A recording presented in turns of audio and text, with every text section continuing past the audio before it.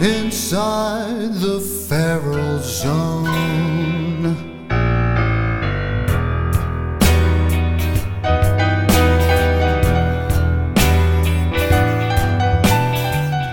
Greetings, listeners. Welcome back inside the feral zone. I am Renee Coman, operating under cover of darkness from an undisclosed location. My guest co-host tonight, the illustrious Ms. Nicole Pavey, night nurse, co-conspirator, lifelong friend. Welcome, Nicole. Thank you, Renee. Welcome to our undisclosed location. Yes, good to be here. Keep that mic right on your mouth.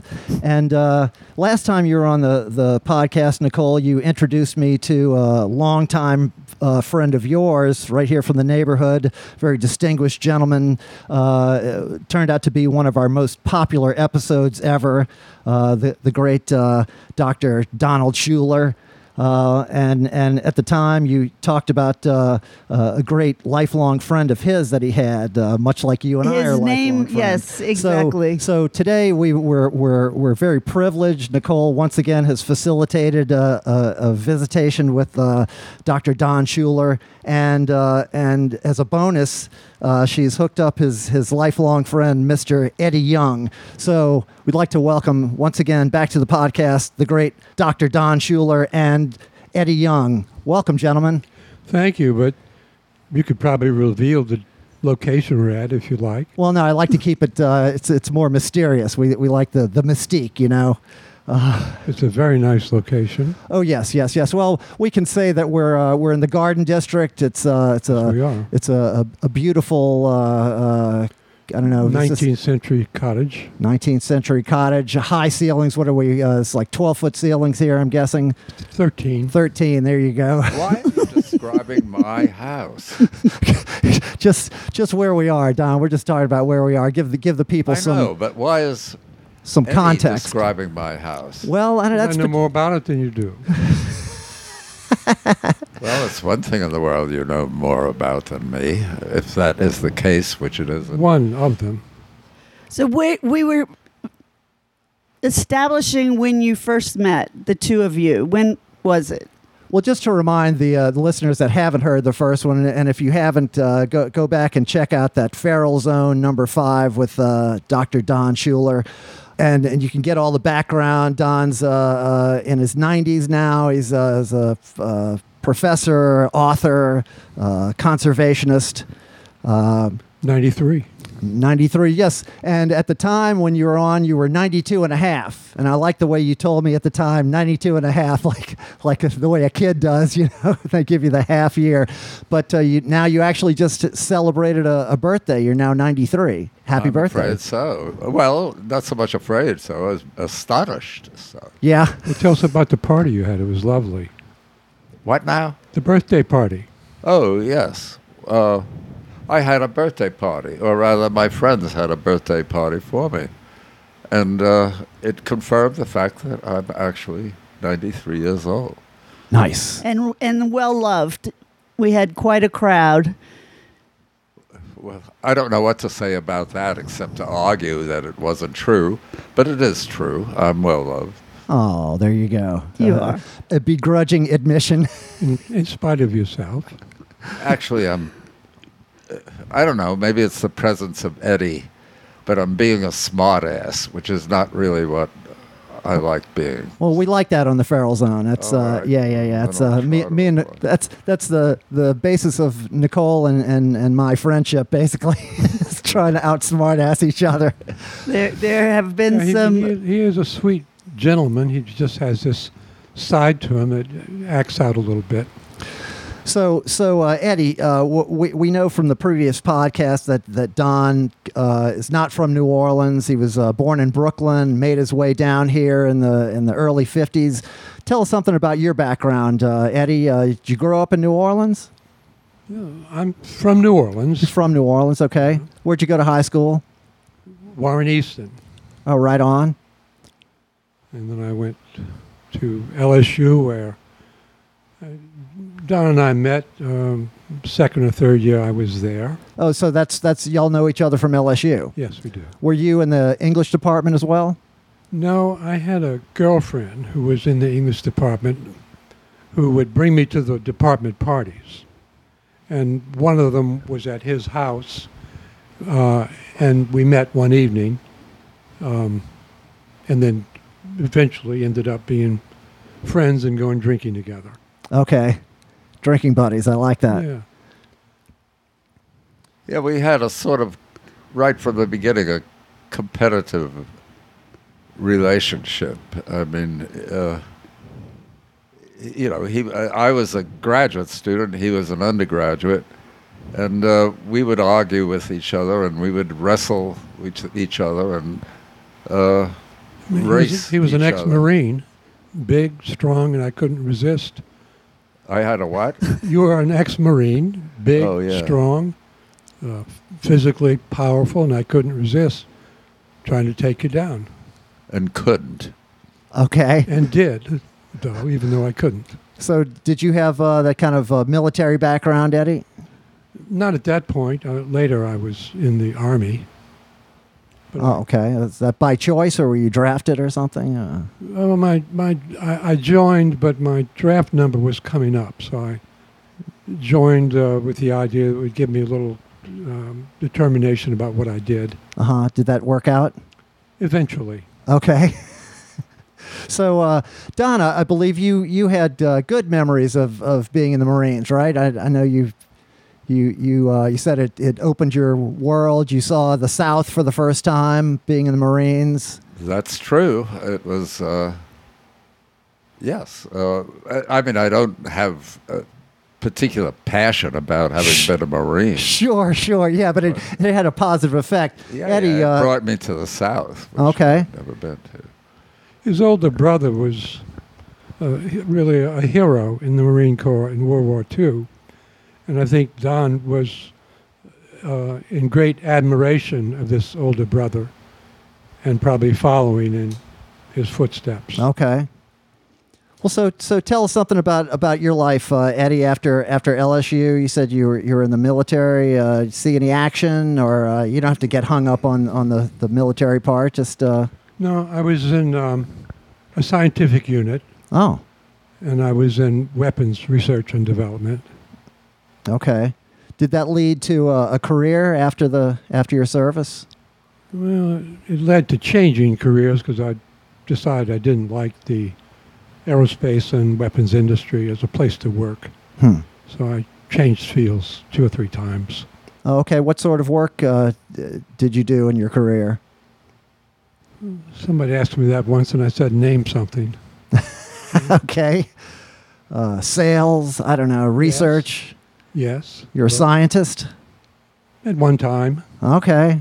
I have publications in professional journals. Of what type of professional journals? You're being very cagey here. Don't make me beg, Eddie. Journal of Counseling Psychology. Oh, okay. Are you a trained psychologist? No, Okay. but I was in graduate school for it for a couple of years. I published an original research article on encounter groups. The first one published of its nature that included data before and after results. Now, I was very proud of that. Sure. Now, encounter groups, that's like a 1960s kind of thing? Exactly. Well, tell us about that. Well, I went to Berkeley after I got out of the Army and worked a year or two and decided I wanted to change fields. And at Berkeley, that's where I met people who were involved in that and became active in it and enjoyed it very much. Okay. And you remained in contact with Don across this time? Yeah, we stayed in touch. Even when I was in the Army, we were in contact. He, at 1 year, he was taking a job where he traveled, and he had this beautiful Impala convertible. I think he didn't want the battery to go dead or something, and he gave it to me to keep while I was in Huntsville, Alabama, and he was traveling. I returned it to him intact a year or so later, and I think he later wrecked it in Mexico. But Yep. It was very interesting experience being wrecked in Mexico. I would not recommend it. No. In the Impala, the convertible? Did you have water with you? When I went through New Mexico, I remember it was advised to bring gallons of water. Oh, honey, I don't remember. That was Talking about another provisions. world, another age. Provisions Good God. 60 years ago. That was a long time ago. Sure. Well. So Eddie, when you first met Don, you knew Don was gay, and I did. and that at that time it didn't have any thoughts one way or the other. No, I was impressed by his strength and ability and his intelligence, and his other characteristics were his business and Sure. not mine, except Now, Don has said numerous times that that you often went to Dixie's with him as well. Do you have memories of Dixie's? oh yeah. I don't should remember that Eddie particular place was a whole lot. very, very, very good looking We went young drinking. man. Okay. And And we I drank would. in every bar in the quarter. What? I said we went drinking. Yeah, we went drinking. It wasn't With just you, always. we usually drank we in would go gay to bars, but- Dixie's at my instigation, because it was sort of like,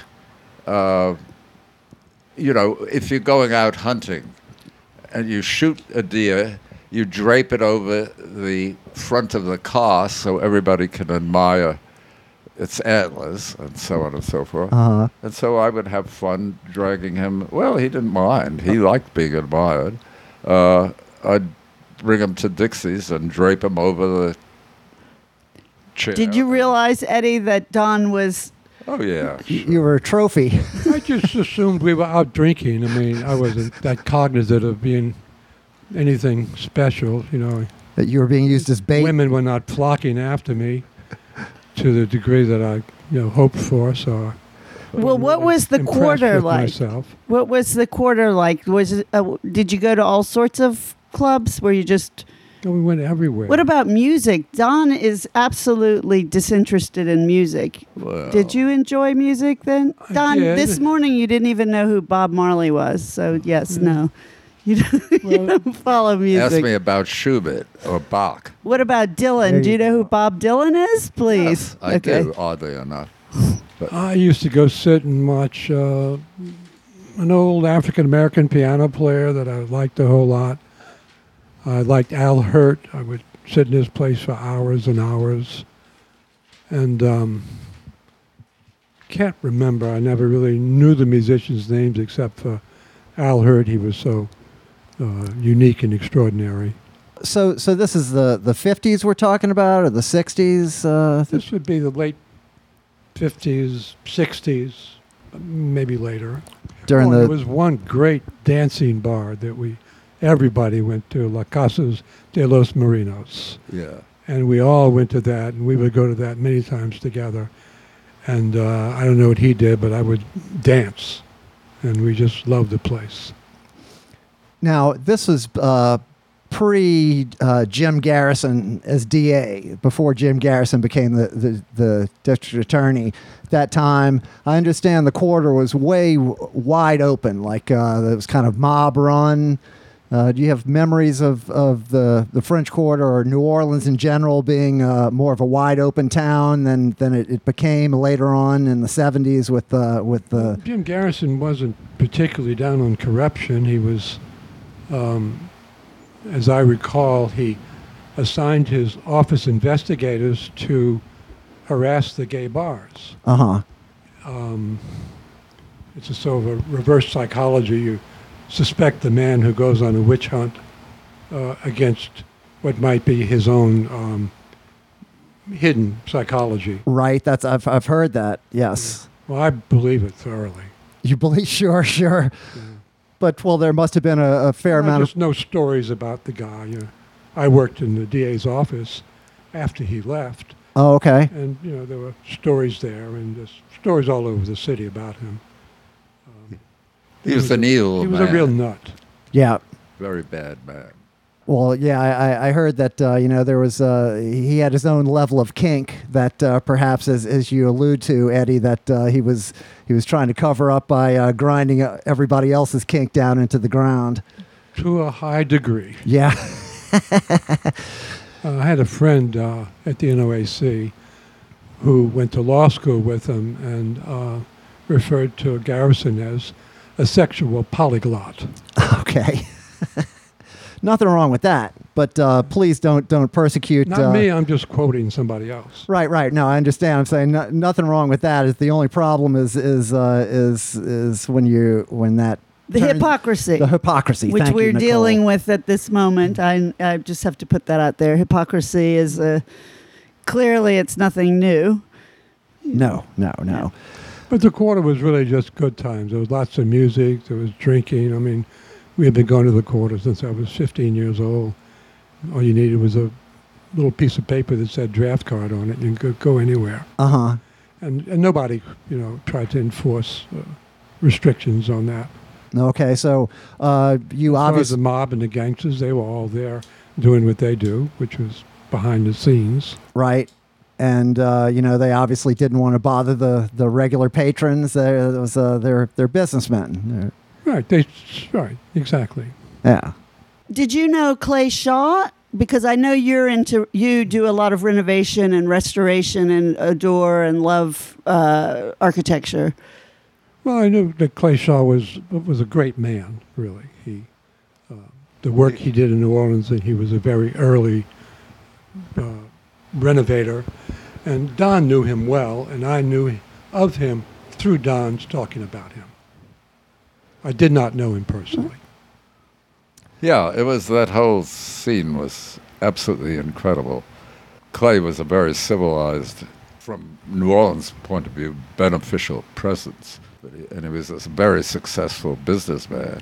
The whole business of his being persecuted by this psycho was disgusting and really, really very upsetting. And he eventually destroyed Clay. It was just a really horrible episode in the city. And the fact that everybody knew that Clay was innocent, and yet he had to go through the ordeal of a trial, says a lot about the cowardice of the power structure in the city at the time. They all knew that Clay was innocent. None of them dared speak up, including the newspaper, until he was finally acquitted of the ridiculous crimes that... He's never been fully vindicated either. I think that Well, there's there are still, yeah, I'm sure there's still people around. I mean, conspirator. The power of the district attorney in Louisiana at that time, and I don't know if it's changed, I think it must have, was so significant that no one would challenge him. Even the governor would stand back. The judges, but because of the grand jury that he would use with indiscretion for almost anything he wanted to achieve. So you said you started going to the quarter when you were 15. So that would have been long younger. long I before don't really remember. Don came into the picture. Yeah. Yes. Probably 20 or so when Don and I met. And what kind of friends did you go to the French Quarter with, and what kind of, was it music, and were you... I worked at Pontchartrain Beach as a lifeguard. And all the guys on the beach would go downtown together and drink at night. And that's what we would do. Not unlike Renee and I back in the day. Sure. We had little fake IDs from Canal Street. At least I did. Well, yes, and Nicole and I, when we grew up, it was still the era when, obviously the drinking age was 18, and I always comment on how when someone 25 is looking at someone, they can't tell whether they're 18 or 14. They all pretty much look like kids to them, so... Yes, if you could come in and present yourself and had money for a drink, they'd let you in. Yeah, they didn't really care. I mean, if you had something that they could say, well, he had a ID. Right. I'm pretty sure when I wobbled in stilettos and carried in the amp of the band that I was going to see, and the bouncer said, "Look, she brought her lunchbox." I'm pretty sure they knew I wasn't 18. They knew you were underage, and they just didn't care. No. Sure. No. But New Orleans, I like to drink, but I like to chase music too. I think we were chasing music more than anything. Absolutely, absolutely. So Eddie, are you close to Don's age? Just to get a I'm 83. 83. Okay, and so you're quite a bit younger than Don.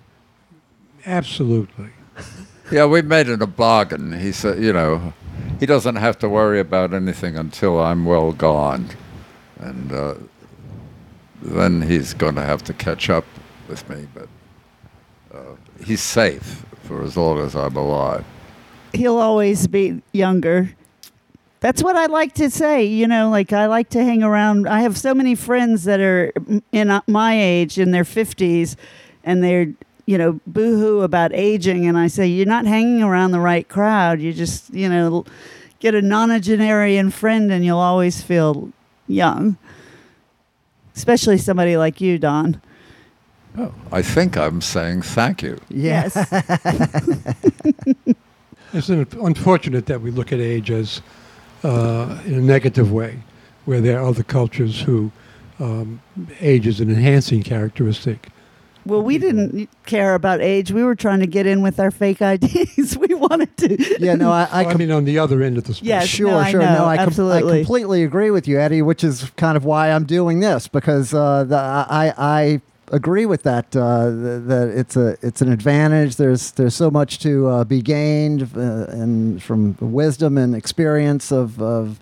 And Renee and I are so curious about New Orleans and the development of the city and what it was like. I know I have a friend who's a musician, and he was telling me how he read a autobiography by Jelly Roll Morton, or some sort of a biography, and then read Dr. John's story, which, Don, I know you're not interested in. We've already established, Don and I don't. Mac Rabenak. Yes, exactly. He was in high school when I was. Oh, really? Really? The name was always on the radio. Yeah, that's right. But my friend. Early rock and roll. Exactly. Right, so he was a Jesuit, and you were at Warren Easton, just down the street, kind of right in the same mid-city neighborhood. Exactly. Now, did you see any of those early bands with Mac playing in them? I don't know if I saw him playing. I know we went to high school dances every weekend. There was a Sacred Heart on Canal Street on Friday night, St. Anthony on Saturday night, and I think St. Dominic's on Sunday night. And sometimes they had bands. We were widely exposed to the music. right, and they had a lot of great New Orleans R&B artists were playing those dances, like CYO dances in some cases, right? I think they even had one across from my old house on Bienville Street, Germania Hall.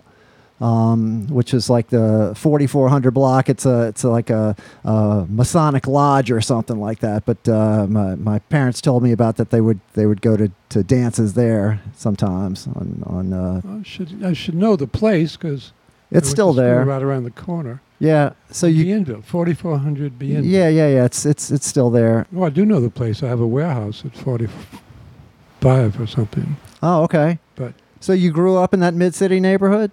Right on the edge of it, in Old Lakeview, near Delgado Park. Sure. Which was just 3 or 4 blocks from City Park Avenue, which was the dividing line between Lakeview and Mid-City and the older part of the city. So what was your family background? You had brothers, sisters? There were 6 children in my family. Okay. Catholics?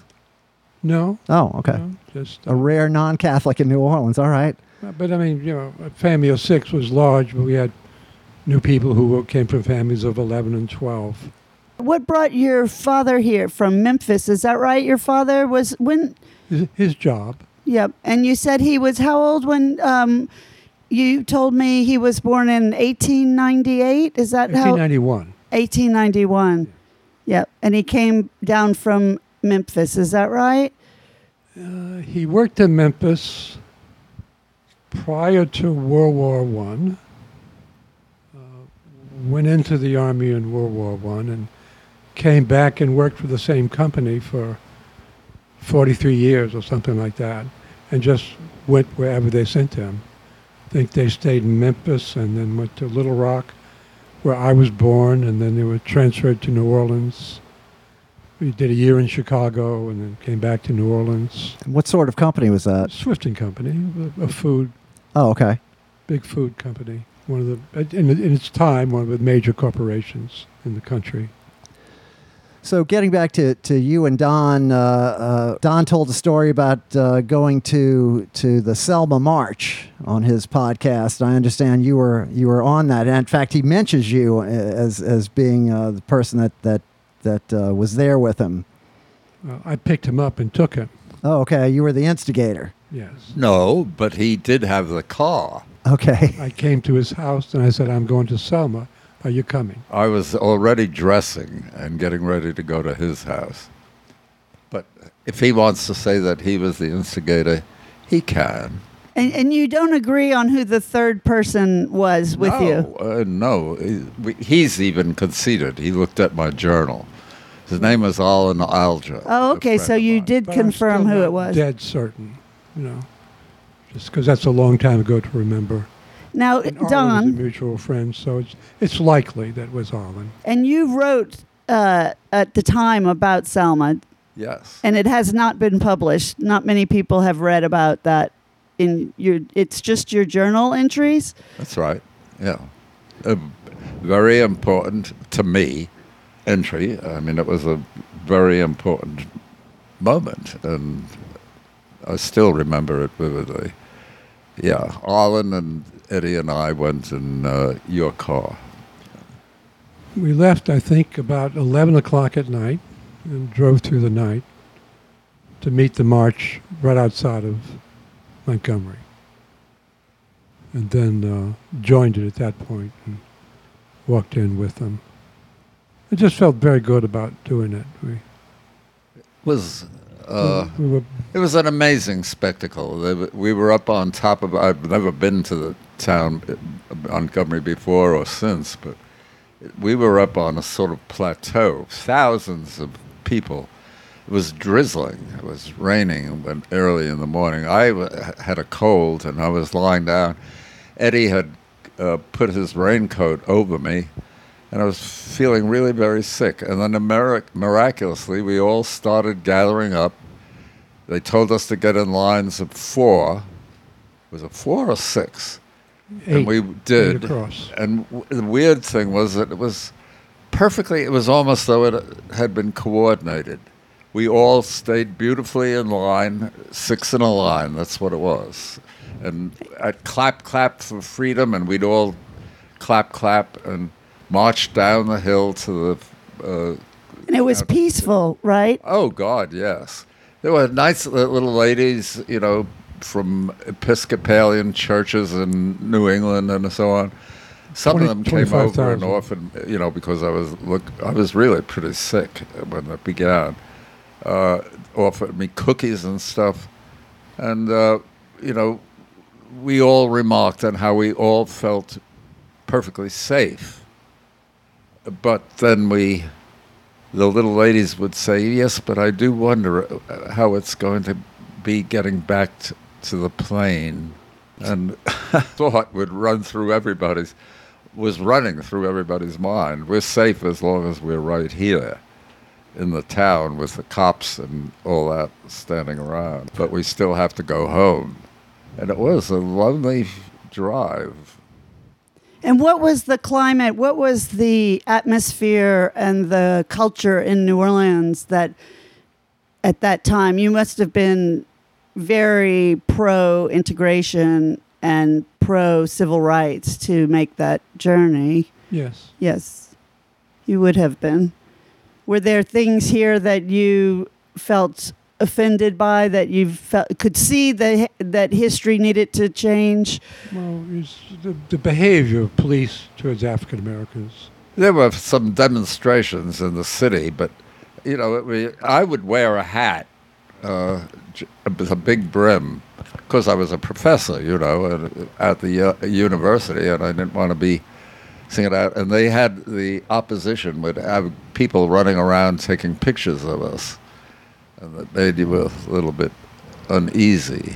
So Don worked for the state, so he didn't want to be identified Yeah. because of the potential consequences of.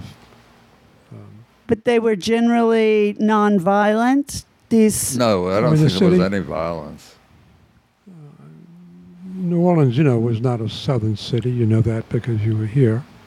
There wasn't a real.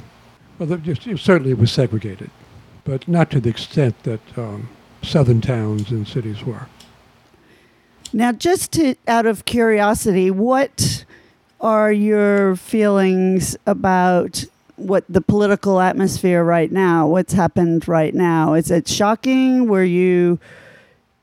Could you have anticipated anything like this? I know that you went through the Nixon era, and we talked already about our memories, because I do remember saying, Nixon in the garbage can, Hubert Humphrey, he's our man.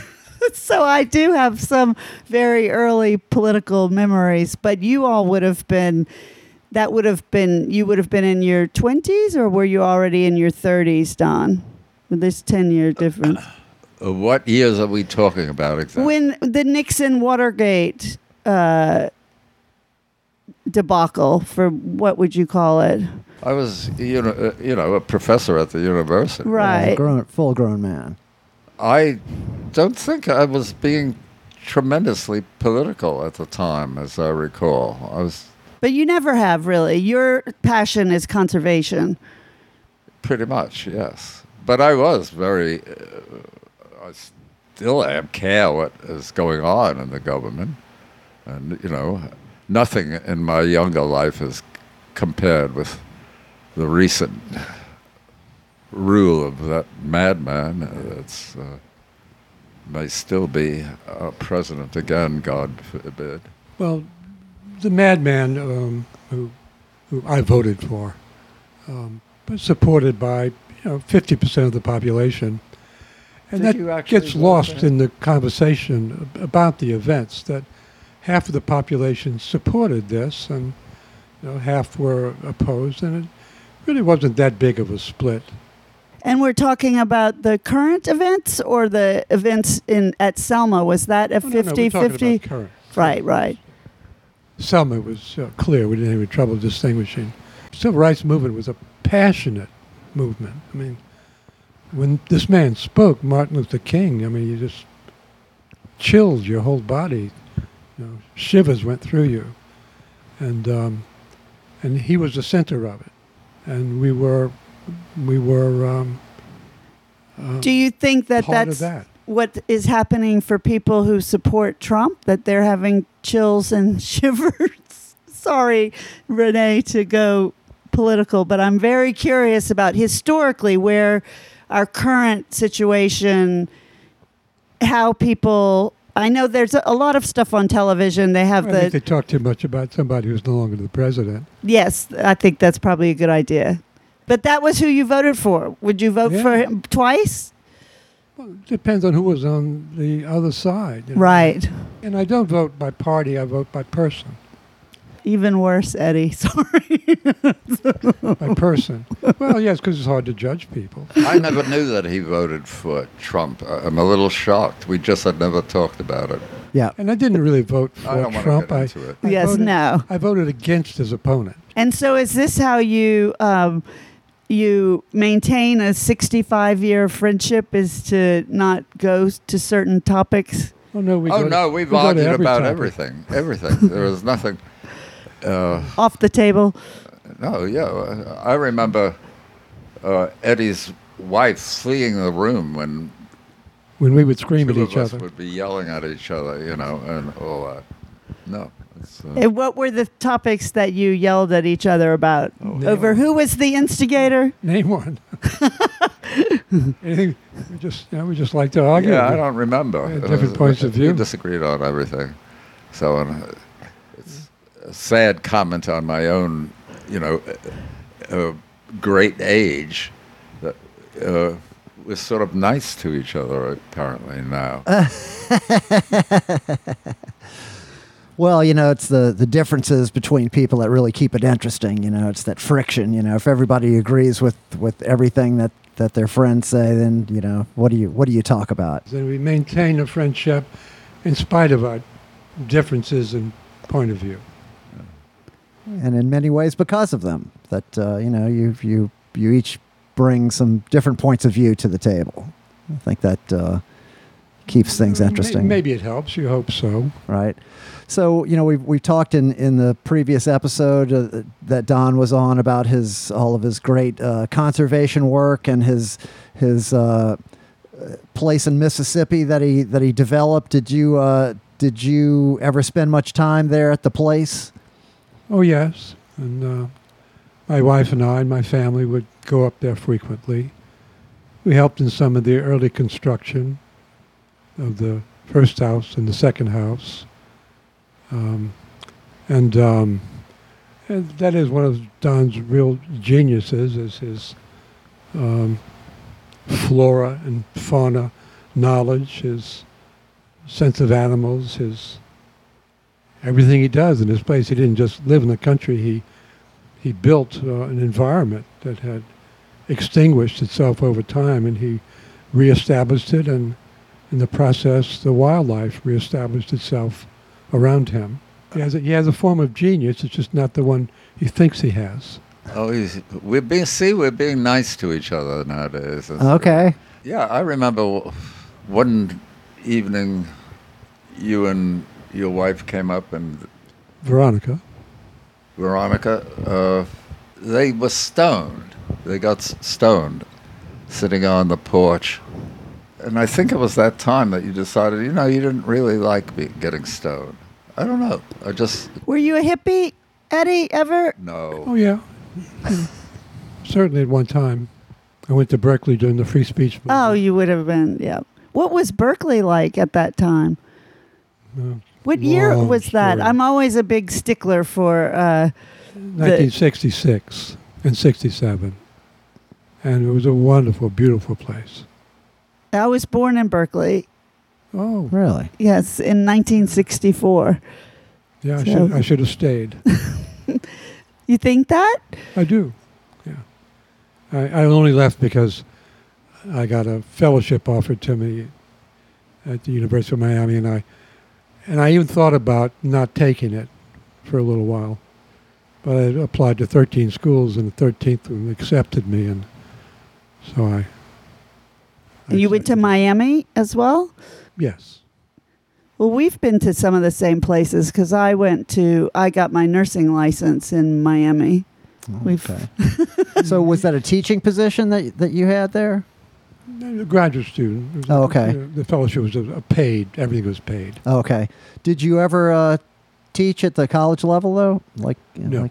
So you were just there as a student, and Right.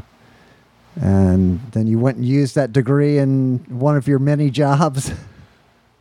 No, I did not finish graduate school. What was that degree in, by the way? What? Well, the next degree I got was an MBA, which I got in New Orleans.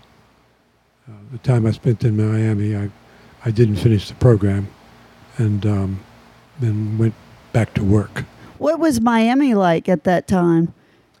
25% Cuban, and Had Castro, was Castro established in Cuba? I'm sorry, I'm showing my lack yeah, of 'cause historical Castro knowledge. took place when I was at LSU. That's when the revolution was. Okay. I remember I had a girlfriend in the Garden District on Jackson Avenue, and her mother would dress in fatigues like Castro for their parties. That was when I think I was a freshman, so it would have been 1956 or 57. Castro is still a cause celeb in certain Castro's still there. certain yeah. circles. So it was 25% Cuban in Miami, and were there a lot of? Because when I was there was a very large Holocaust survivor Well, it's group. because Miami is kind of like downtown New York, and that's where retirees from New York would go to, from the Jewish community, and so that's why there were so many. Now, Nicole, something I wanted to ask you about. I recently started watching this program that just premiered on Apple Plus TV, 5 Days at Memorial.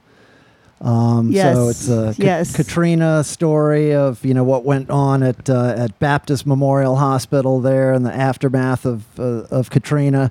Now, you must know some people that were there, huh? I know the principal players, some of them. Yeah. And it was very, I had just left New Orleans, so it was, even from a distance, watching Katrina from a distance was traumatic. Obviously, speaking to people who went through it, it seems like there's levels of survivors, people who were here that didn't leave, people that left and came back to flooded homes. But yes, I knew one of the doctors who was the, quote unquote whistleblower, who said he went on CNN afterwards and said that there was euthanasia that happened. And he also said that there was a lot of racism, that they were allowing white people to come into the hospital, but not allowing black people that were, because during a disaster, people will go to the hospital seeking help. That's where you think, this is what people told me, that's where people were going for help with the hospitals. And he was always a passionate doctor. Like, we worked together at a sister hospital of Memorial. So I, knew what was happening, knew him well. Mm-hmm. And again, I think you actually introduced him to me one time. Oh, yes. I think Yes, before you that did. he had come into we met. You had come into a club. Yes. You Exactly. have to get him for a podcast. Oh yeah. Well, I doubt he ever wanted to come back to New Orleans, because I had friends that, again, a great polarization, that there was another doctor who apparently, was the heroine of the story in some circles, and my friends could not, there was a huge, I think they passed Good Samaritan laws because of her. They didn't want her to be held accountable for, euthanasia during the... There was just a lot of people told me, don't even have him on your Facebook, it was bad. It was bad. People, and it'll be interesting. I want to see, I've read the book. Yeah. And it started out as a New York Times article that journalist wrote. And then, but I do want to see who's playing him. Right. I've watched the first 3 episodes. It's incredible. It's shocking. It's hard to watch, but you can't look away. Yes. It's a lot of PTSD. I wasn't in the city, but even just being a New Orleanian outside of the city, of course you can't Exactly. You can't help but have your heart break.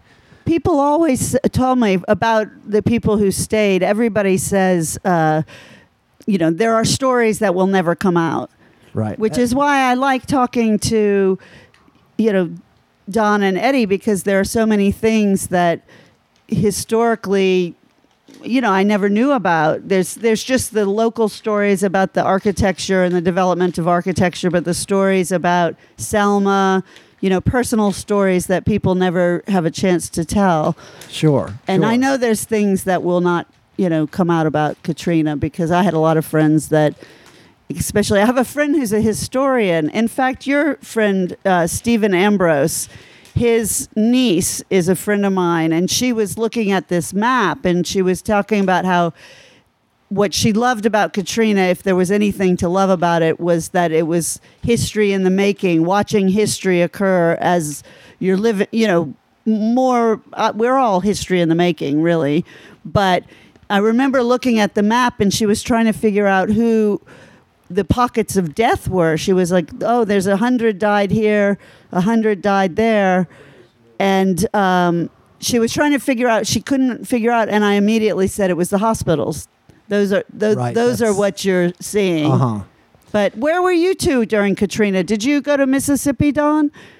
No, I drove up to a good friends of mine's in Virginia. Right. During Camille was the hurricane that was the most destructive for you, that you or when you came back, there was a lot of trees down at the place, weren't Oh there? yeah, it was very bad. Yeah. It took, The Mississippi Gulf Coast was sort of neglected in the stories about. They didn't get the coverage that New Orleans did about with Katrina. Yeah, well, even the coverage of New Orleans seemed to be spotty, and certain stories were easy to report because you could see it from the air. Right. And so and in the popular memory, that's what happened. That's why I'm glad this thing is coming out in a certain way. It's like it really kind of gives you the grand scale that it wasn't one neighborhood in New Orleans. It was the whole city. It was, Right. all the way, all the way that close to the river, that far from the lake, people were still in a horrible situation. You think of how close Memorial is to the river. It shows you Right. the whole city was. Now, Eddie, were you in town for Katrina? Yes, I had never left for a hurricane before, but I was watching it online and saw the capacity and the size of it, and woke everybody up and said we're going to leave, and so we headed out across the causeway and then got stuck in a traffic jam while we were expecting the storm to come in any minute, but managed to get across and ended up going to my brother's house in North Carolina. But on the way, I think I changed direction 4 times trying to decide which way or way to go, and then ended up coming back to New Orleans a week later. And I did not have a negative experience with Katrina. I had things like the kindness of people when we were on the road. There was a young man in the hotel lobby who was kind of destitute, and people who were all traveling people were just giving him money, to kind of help him. I stopped to get I had a blowout, and I stopped to get a tire for my car, and they didn't have what I needed, so they had to sell me a whole tire and a rim. I said, fine, I'll take it, just give it to me. I said, how much? And the guy says, $20.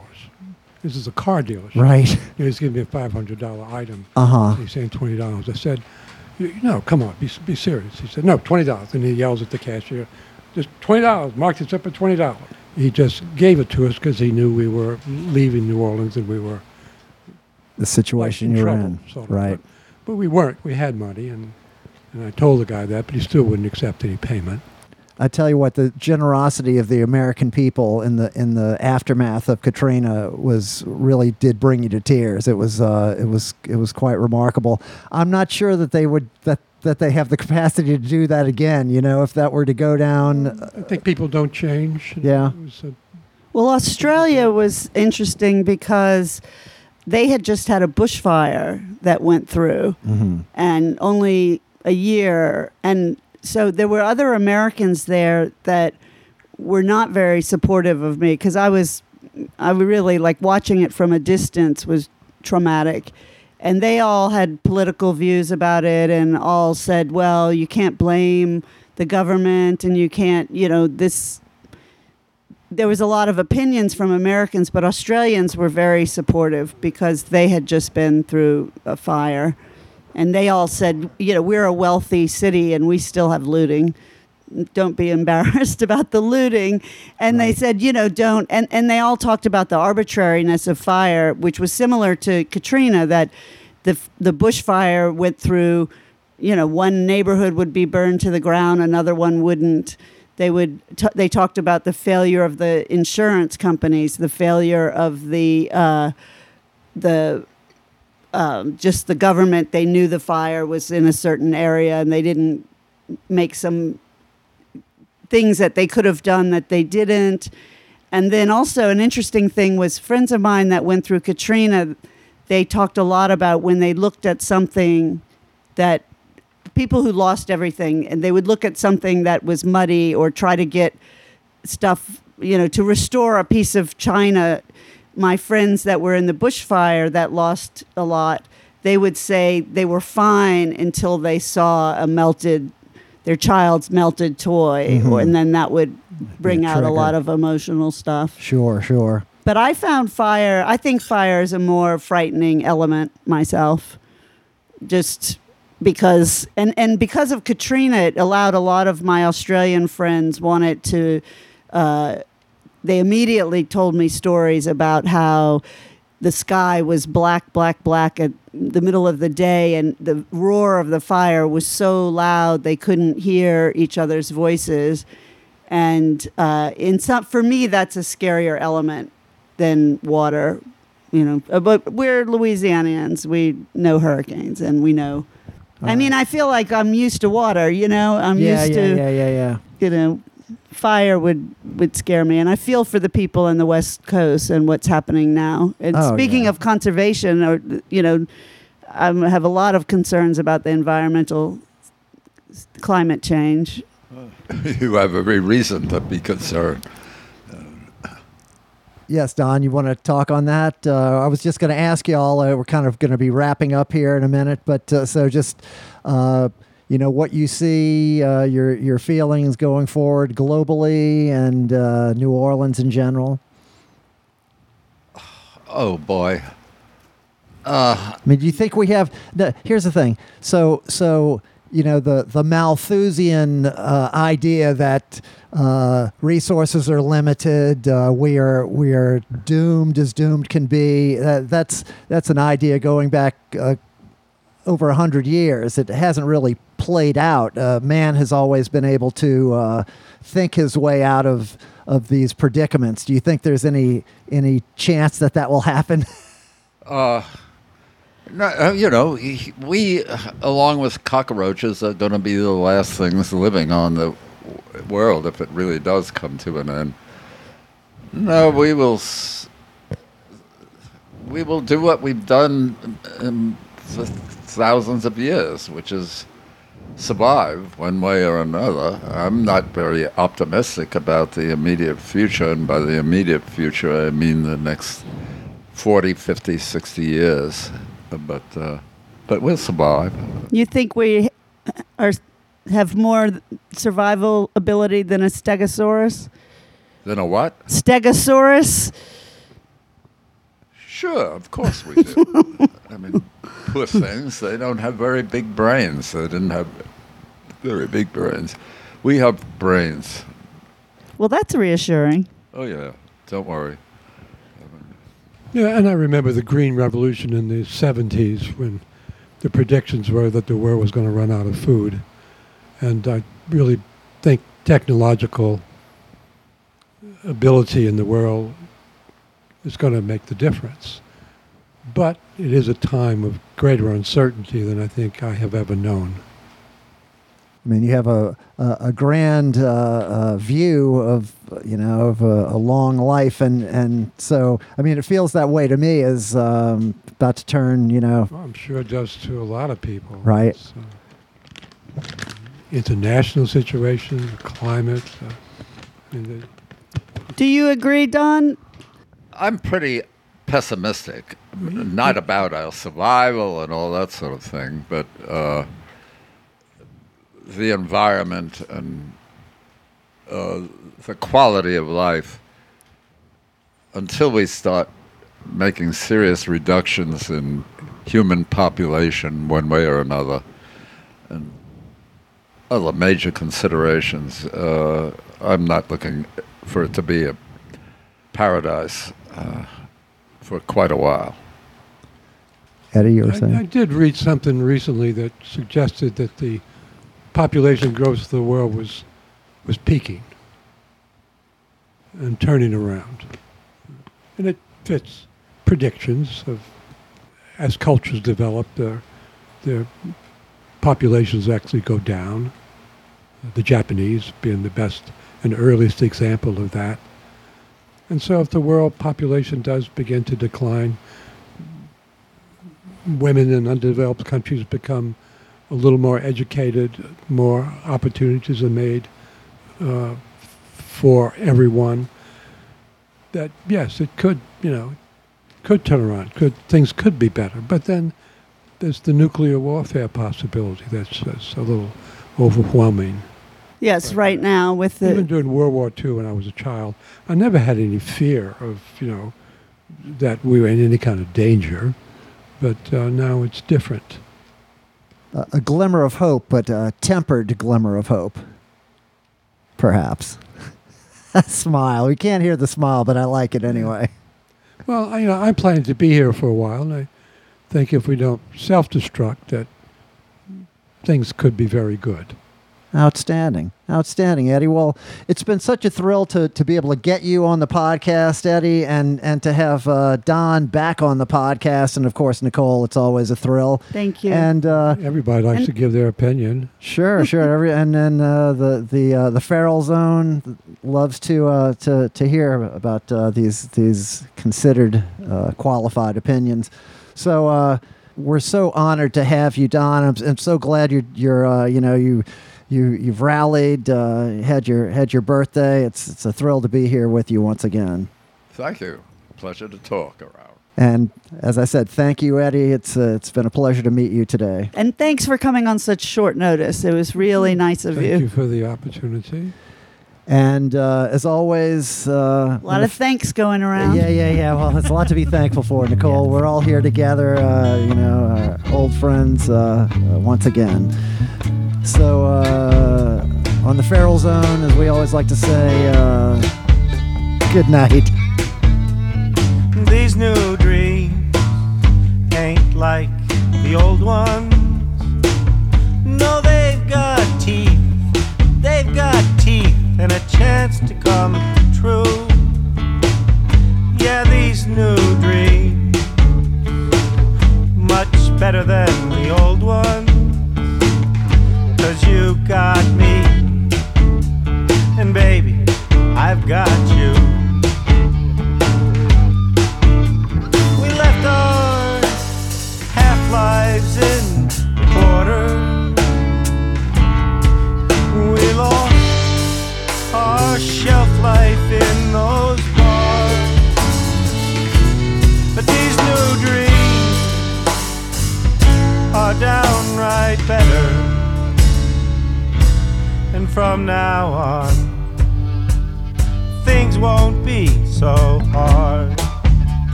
We make our stand on Spain or Frenchmen. We buy the moon on the Governor Nichols Street ward. But these new dreams, I can guarantee them, because they're anchored here in our hearts. When I fall down, she helps me to my feet again. When I go to jail, she pays my bill. If that ain't love, then what is love really? And these new dreams, they're really swell.